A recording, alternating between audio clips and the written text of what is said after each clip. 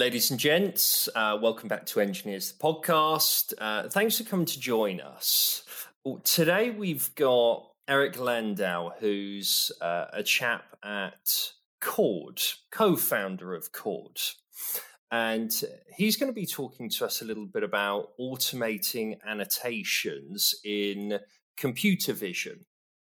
Okay, so we're going to explore some of those topics and discuss some of the challenges and probably some of the growth opportunities that can occur in this space at the moment. So, Eric, do you want to give us a little bit of an intro into you, or say hello first? Do you want to give us a little bit of an intro into you, Chord, what you're building at the moment? Summarize that for us. Sure. Yeah. And thanks for having me, Elliot. I think that was a pretty good intro. So we're Chord. We automate computer vision annotation. So if you're building some kind of AI or computer vision model, you need to have a lot of labeled training data. The kind of normal way that people do it is they send the data overseas to get annotated by literally factories filled with people that are just drawing boxes and polygons and classifying frames of things. So we thought that was a bit of an inefficient process. So we came up with some ways in which we can automate a lot of the process, bring down the human burden, and kind of pivot people's time from generating labels to actually reviewing labels and getting higher quality data sets. So that's what we've been doing so far. Nice. Okay. We'll explore that we'll explore that in the next couple of moments.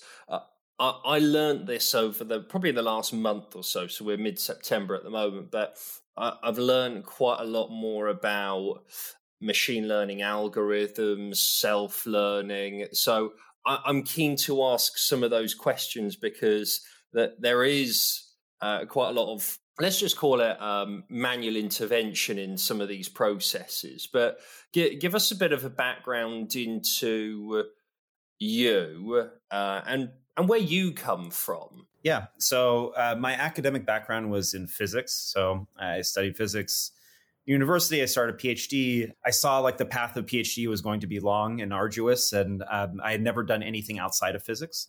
So I wanted to take a leave of absence to go try something in the real world. And that ended up becoming like a very, very long leave of absence. I went to go work in quantitative trading just to try it for a year. Yeah, I ended up doing it for almost a decade. It's what brought me to London. So I was working in trading equities. We were, putting a bunch of models into productions, trade equities and ETFs and futures and things like that. After a while, I decided that I wanted to try something new, and I ran into my co-founder Ulrich, who had just finished his master's in computer science from Imperial. He had worked on a project there visualizing massive scale image data sets, and he had this idea, and he just saw how arduous it was to label this data. And so that's where the seed of the idea came from, of using some of the techniques that he had thought of, some of the things that I had thought about while trading, and kind of putting it together to try to solve this problem. Okay.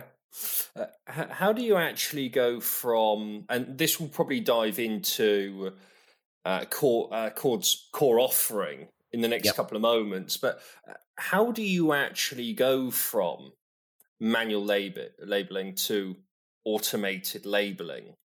Can you help us understand that part and what happens in between? Yeah, so there's kind of a cocktail of methods that you can use, some heuristic based, some based on the business logic of the particular problem at hand. But the main method that we use, and something that has been quite successful across a lot of different domains, is this concept that we came up with called micromodels. Okay. So these are annotation-specific models that are verticalized for a particular task or particular piece of data. So what we realized was that you could try to automate the entire labeling problem with one singular model, fit a bunch of data, and continuously fit and retrain that model. Or you could look at it another way and break down the problem into much smaller parts, decompose it into these very small models that are focused very specifically on one part of the problem. So you can have one model that's focused on one video, for instance, or on detecting one type of object within your labeling structure. And by doing it that way, you can very quickly, with very few manual labels, start generating these pieces of automation. So within a few minutes, you can start training one of these micromodels on the platform, run it, and then get into active learning loops with each micro model. And what we do at the end is we ensemble all these micro models together to cover your entire kind of labeling distribution. So the normal flow looks like, you put some data onto the platform, completely, raw, there's no labels. You spend 1 or 2 minutes annotating a few examples. You very quickly train the micro model, and then you start using the micro model to generate more labels, correct them, improve the micro model, et cetera, et cetera. And that flow has worked quite successfully in a lot of domains. My knowledge is quite shallow. Okay, I've been quite upfront about that pre-podcast. Surely this has to be revolutionary from some of the companies and people that I've been speaking to, and the manual labeling to actually help your algorithm self-learn. There's been so much time and energy, and there's so many variables that you have to label as well. Surely you have to be doing something that is revolutionary in your space, or at least you believe so, right? Yeah, I mean, I don't know if like revolutionary overstates it, but we do have a different approach. The thing is that right now, basically everything that's coming out in computer vision AI is revolutionary to some degree, just because the space is so new and none of the best practices have been established yet. We're in the very, very early days of this stuff. So, there's a lot of like easy money of just doing this kind of human wage arbitrage, which a lot of these companies are doing, of just sending data overseas, getting it labeled by people and sending it back. And a lot of companies just kind of followed that easy money trajectory. And so there was maybe less incentive for them to try to automate these processes. So I don't know if it's something that was kind of technically blind to them, or if it just wasn't in the best interest of the business to start thinking about these things in this way. But again, it's still like super early, and we're constantly improving our methods, and we're refining, and we don't know what the final answer to this problem will be.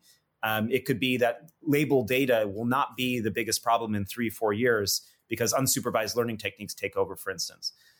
So I think there's this kind of need to just be humble with what you're creating in the space, because you'll always be upended in a year or a couple months or so.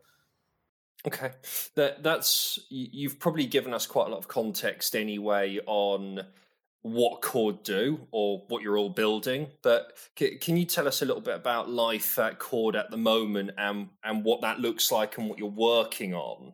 Yeah, so it's pretty exciting because we're growing quite rapidly from the customer side. So we're having new customers come in that have a bunch of like really interesting use cases, applications of computer vision that I would have never have guessed.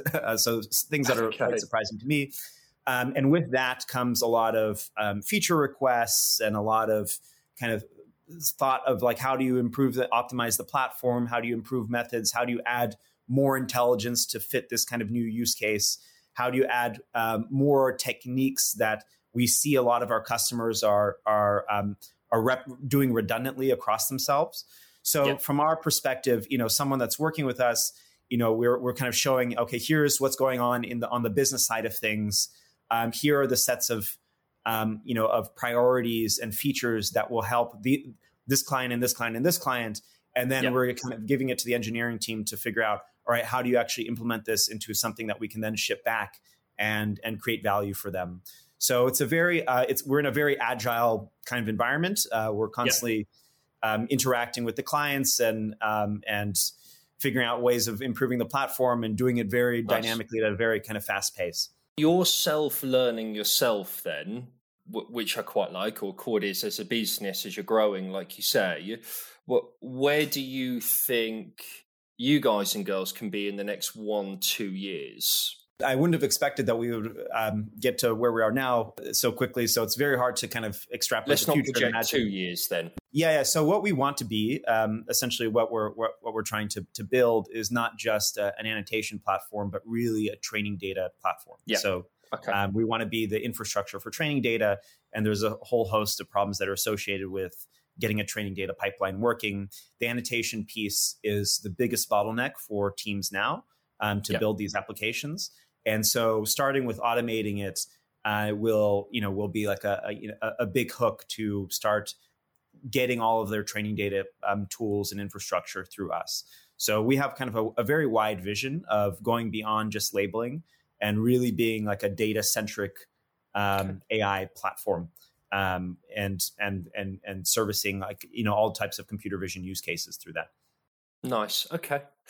If we just begin to roll back some of those conversations away from the data training platforms and go back to some of that annotation piece, help us understand, which we've spoken about offline as well, help us understand some of those challenges around image and video annotation, because I think that they're quite interesting to explore. Video, for instance, has a bunch of challenges that naturally come with it. It's a very dense data type. It's very heavy. It takes a lot of space. A video, 30 frames per second. Every second you have 30 images associated with just that moment. So you often don't need to annotate every single frame of it. So if you're a company, let's say a gastroenterology company that's trying to build an AI model for detecting polyps or whatever, and you're given a bunch of video, do you go and annotate every single polyp example for every single frame of the video, or do you have to figure out some way of subsampling the video, for instance, such that the performance of the model won't degrade, but you don't have to throw as much data through the process and incur a lot of compute time. So there's the idea of kind of managing all of these like big data structures, just from a kind of piping perspective. There's the idea of figuring out how do you intelligently subsample this stuff so that you can get it lighter and you don't have to go through through the entire piece of data. There's a bunch of like just more nuanced technical issues related to videos. So syncing frames with timestamps, for instance, getting corrupt frames, kind of moving video data back and forth. Those are kind of in the weeds, but it's like an inherently just very tricky thing to manage just because of how dense it is. Images, it's a slightly different. It's a different set of problems because images can be free floating. They don't necessarily have to be stacked together, but it has a kind of a same. There's a same kind of flavor of problem in that. If you have a bunch of images from a distribution, do you label everything? Do you label a subsample of it?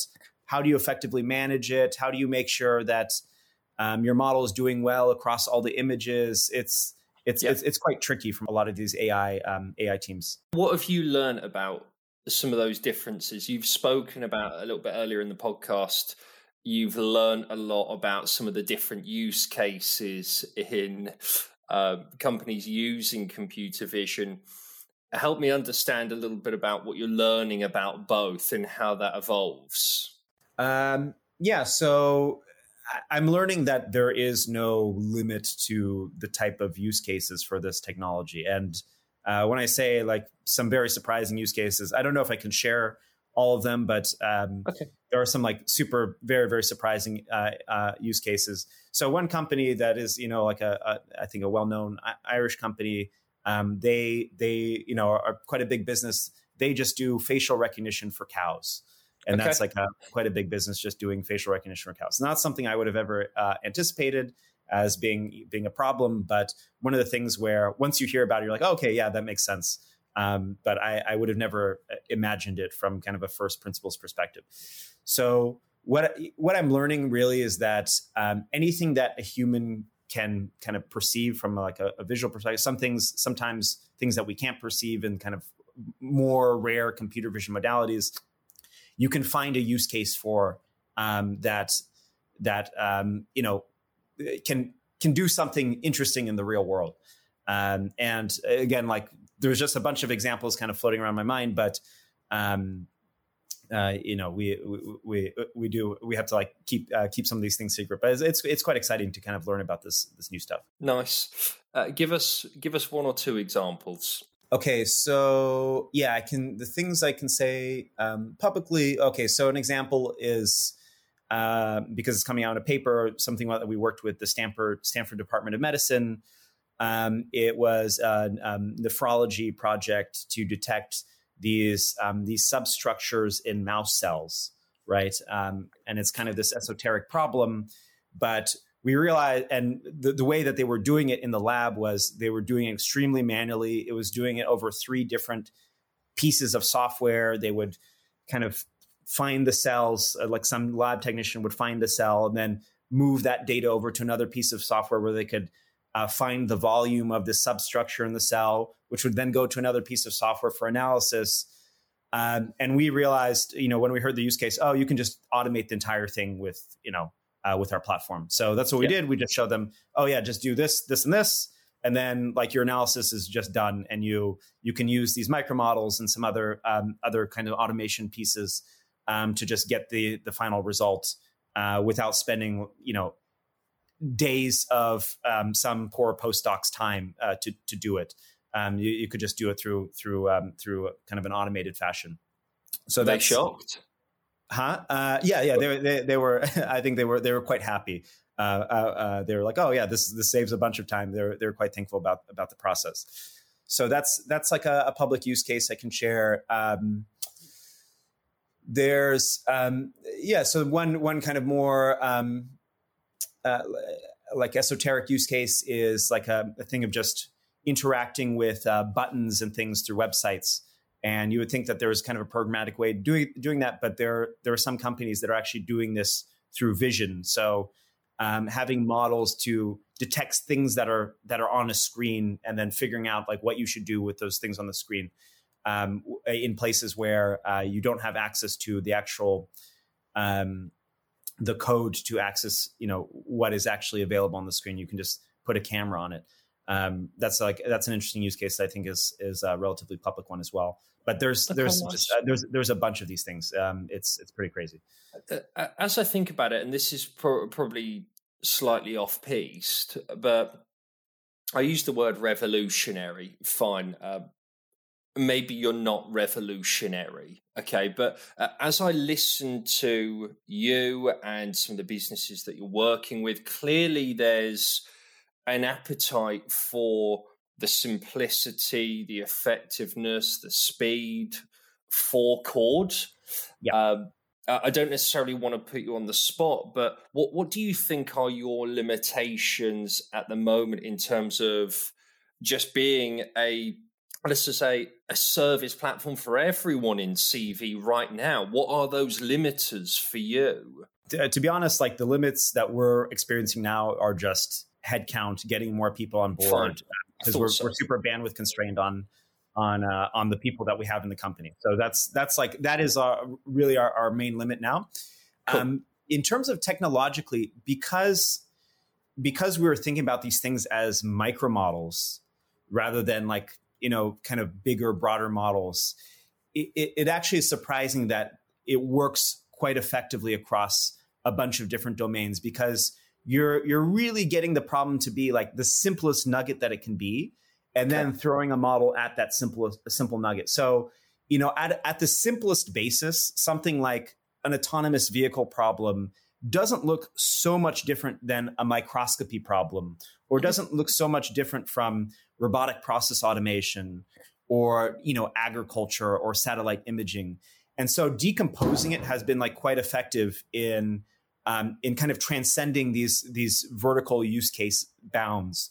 Of course, there's other kinds of limitations that we're facing just in terms of, scaling and infrastructure and figuring out how to do all the ML ops correctly, and, getting the right kind of compute services up and running and things like that. But it's not on the deficiency of like the ML side. It's more of all of the operations and infrastructure that we're kind of feeling the most constraint with now. I was going to say, from a scale, infrastructure and compute perspective, that has got to be astronomical with just the sheer volumes of data that you're operating with at such speed.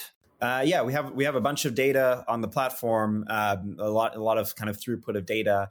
And we're training a bunch of models. Luckily, this is much easier than it would have been, 10 years ago, now that you have all these cloud providers that you can kind of easily scale up with. But the ML side of this stuff is still extremely tricky. Managing GPUs extremely tricky. best practices, again, have not been established here. And so we have to, we have to do things sometimes the hard way. I think in 5-10 years, we'll be looking back at this kind of how we're looking back at the compute problems that people were having 10 years ago. And there will be equivalent of AWS or GCP for all of these kind of ML ops problems that would have been just like now a click of the button. I think we'll be part of that solution, but we're definitely feeling the pain of not having that now. Okay. What are some of the tools and tech that are quite prominent at Cord? Give us an understanding of your environment, tech environment. Yeah. So from like our tech stack, I think aside from all of the ML things is pretty vanilla, front end React Redux. We use Tornado web server on the back end, which is kind of like it's in between like Django and Flask, and we Postgres database. We're using AWS and GCP. All that stuff I think is like fairly vanilla from the tech perspective. On the ML side, it's we use basically every library. We're throwing a bunch of stuff at the problem. And so, like if you can think of like some kind of ML or AI library, we're probably using in some capacity. All right, nice, cool. What do you think we need to know about micro models? Because it's popped up a couple of times. You gave us a really good intro into it really early on in this pod, and we've touched on it just over a couple of moments there, where you're probably able to diversify some of those micro models across different problems and use cases. So as an audience, what do we really need to know about micro models, do you feel? And there's like some controversy over this, but that overfitting does not necessarily have to be a bad thing, because like essentially the idea behind micro models, like you're fitting to a very narrow space. There's like some debate over like the parlance here, but you're kind of overfitting to a very narrow part of your data distribution, or a very kind of narrow set of tasks, and that's not recommended kind of practice in AI. So people shy away from it, but because we just kind of are using these models as a tool, we're happy to do it because we just see that it makes the process actually more efficient. So to not be so afraid about this idea of kind of overfitting for this purpose, in that we're not using this as a robust kind of downstream model that you're using on out of sample data where a human is not involved at all.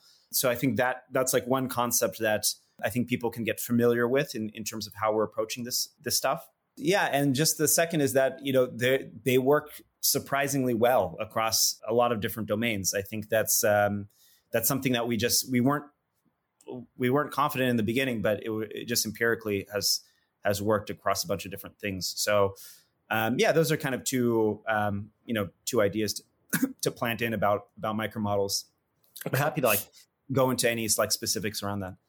Yeah, I was going to ask how tough is it to get the accuracy right for micro models on two different problems? Because I think that's quite an interesting concept. Let's use the mouse cells and maybe recognition in the cow's face. That model specifically might not be used for the two of the same things, but how do you get that accuracy right? Yes, so that's a great point, and that's kind of like another very big aspect about this methodology is that we do not think of accuracy in the same way that normal data scientists think of accuracy. Okay. Accuracy here actually doesn't really matter for us. What matters is efficiency. So it's throughput of generating labels of sufficient quality, and sufficient quality means that it's been reviewed by a person at the end of the day. So if you have a model that's even 50% accurate, but you can speed up the labeling process by 2x or 3x, that's a win for us. Even though the model is not going to be used, it's not going to be used in another context besides this labeling procedure. It still has been super useful in generating labels at less cost and with more scale. So we have a very different way of kind of thinking about accuracy. And because we're okay with overfitting the stuff, we're also okay with the models not doing well from an accuracy standpoint in out of distribution data. They're not supposed to, and you wouldn't expect them to. So, yeah, kind of this kind of other perspective of the way that you think about accuracy of models is kind of something that we've developed over time. That's a really good way to actually understand Chord as a business. I think if you look at traditional models, from what I understand, the accuracy has always been around, let's just say, a 90% rate of, let's say, success on this is a football, for example, or every time you see this shape in a picture, it is a football. So I think how you've just described that is a really good way for me to understand Chord, I feel now. Yeah, it's think of models in a different way. That's kind of, we're using models we're ML for ML. So you have to think about the first part of ML differently, because otherwise you say, well, why can't the second part of ML do the first part? So yeah, we just have a different perspective on these problems. And, our goal is to generate training data as fast and as cheaply as possible, as scalably as possible. What you do with that training data is a completely different process, and should go through all like the best practices of data science, AI. Don't overfit kids, do the right thing with your data. But for us, we have a different way of doing it. Okay. Again, slightly off piece, talk to us about recent funding, because this will correlate back to scaling, growing, operations, etc. So talk to us about recent funding and what this means for you and the team. So we came out of Y Combinator at the beginning of this year. We raised a seed round after that. We raised a fairly sizable seed round for Europe at least, and have just been growing the team since then. Again, the business itself is growing quite rapidly, and I think we've been okay on the funding side. So we're pretty excited about where we are now as like in the kind of place of the business. But we raised a $4.5 million round. That's pretty impressive. I think the environment is very favorable. It's even more favorable now than when we raised our original seed round. So it's kind of being at the right place at the right time. What do you mean environment? Do you mean state of the world at the moment in terms of investment and VC? Yes. The VC environment is quite favorable now. Okay. What was it like coming out of Y Combinator? If you can talk about some of those details. Yeah, no, Y Combinator was great. We got a lot out of it. It was remote, but we actually did go to California to spend it there because we thought we would be clever and we would be in the same time zone as all these other people in Y Combinator. Smart. But it turns out most of our customers were in Europe, so we ended up being up very late or very early, and it was a terrible decision for us to go to California, but it was still nice to enjoy the weather. But what YC does is they really kind of put this framework of accountability around you to actually focus on growth, to really kind of building the business, to not sit around and kind of tinker on the tech and just kind of, it's easy to get lost in the weeds of engineering because that's where your natural inclination is to go. But to actually take what you've built and put it out into the real world and see people actually gaining value from it and growing from that. So that accountability and the network and the mentorship was all really, really good. And then there's the fundraising piece, which Y Combinator is kind of like is this fundraising factory that's very efficient and effective now at the stuff. So we got a lot out of all those different aspects of the program. Super glad that we did it. Good for you. Honestly, really good for you. Talk to us a little bit about scaling the team and what that's going to look like over the next 12 months or so. It's been kind of a slow, deliberate process.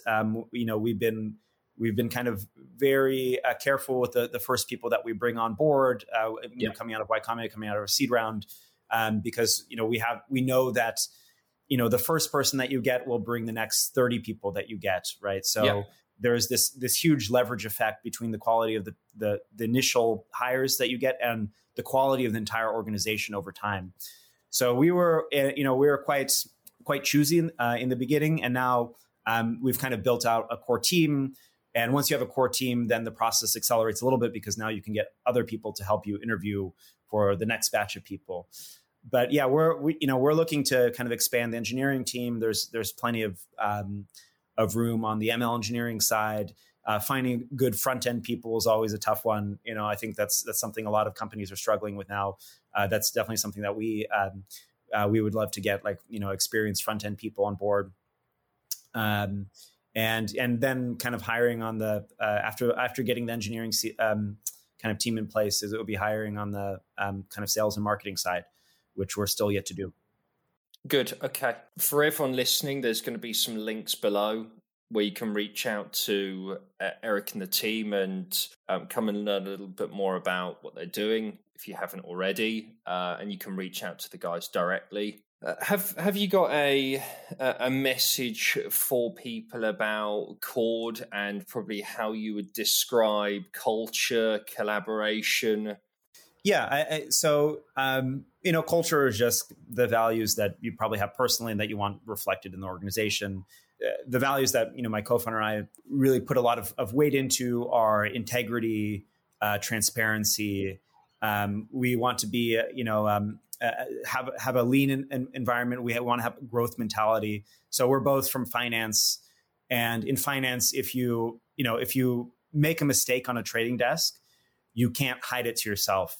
You have to be very quick to admit that you made a mistake. And there's this kind of this idea of like transparency, and you have to have a lot of integrity to be able to kind of manage within that environment. So I think a lot of those same kind of cultural values probably have flown to Chord.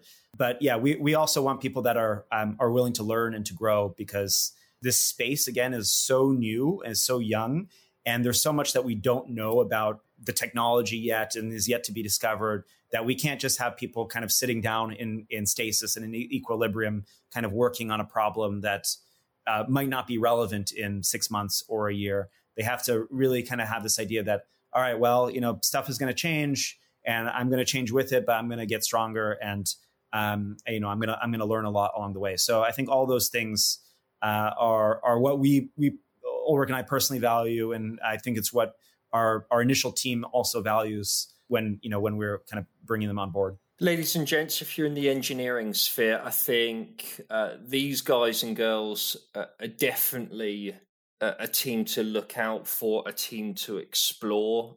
If you're interested in ML, CV, and I think what's next in this space, I feel, again, fairly shallow opinion, but I feel from what I've heard and seen so far over the last 1-2 years, these guys are at the forefront of the industry with some of what they're doing. So, Eric, I just want to say a big thanks. A big thanks for chatting to us, giving us 35 minutes of some really good content on you guys and girls, what a micro model is, and some of what you're building. So a massive, massive thanks, and honestly, really best of luck. Yeah, no, thanks so much for having me on. I really enjoyed the conversation. And yeah, thanks for giving us the opportunity to speak to your platform and your audience. And yeah, we look forward to kind of staying in touch and seeing how this stuff plays out. Pleasure. Absolute pleasure.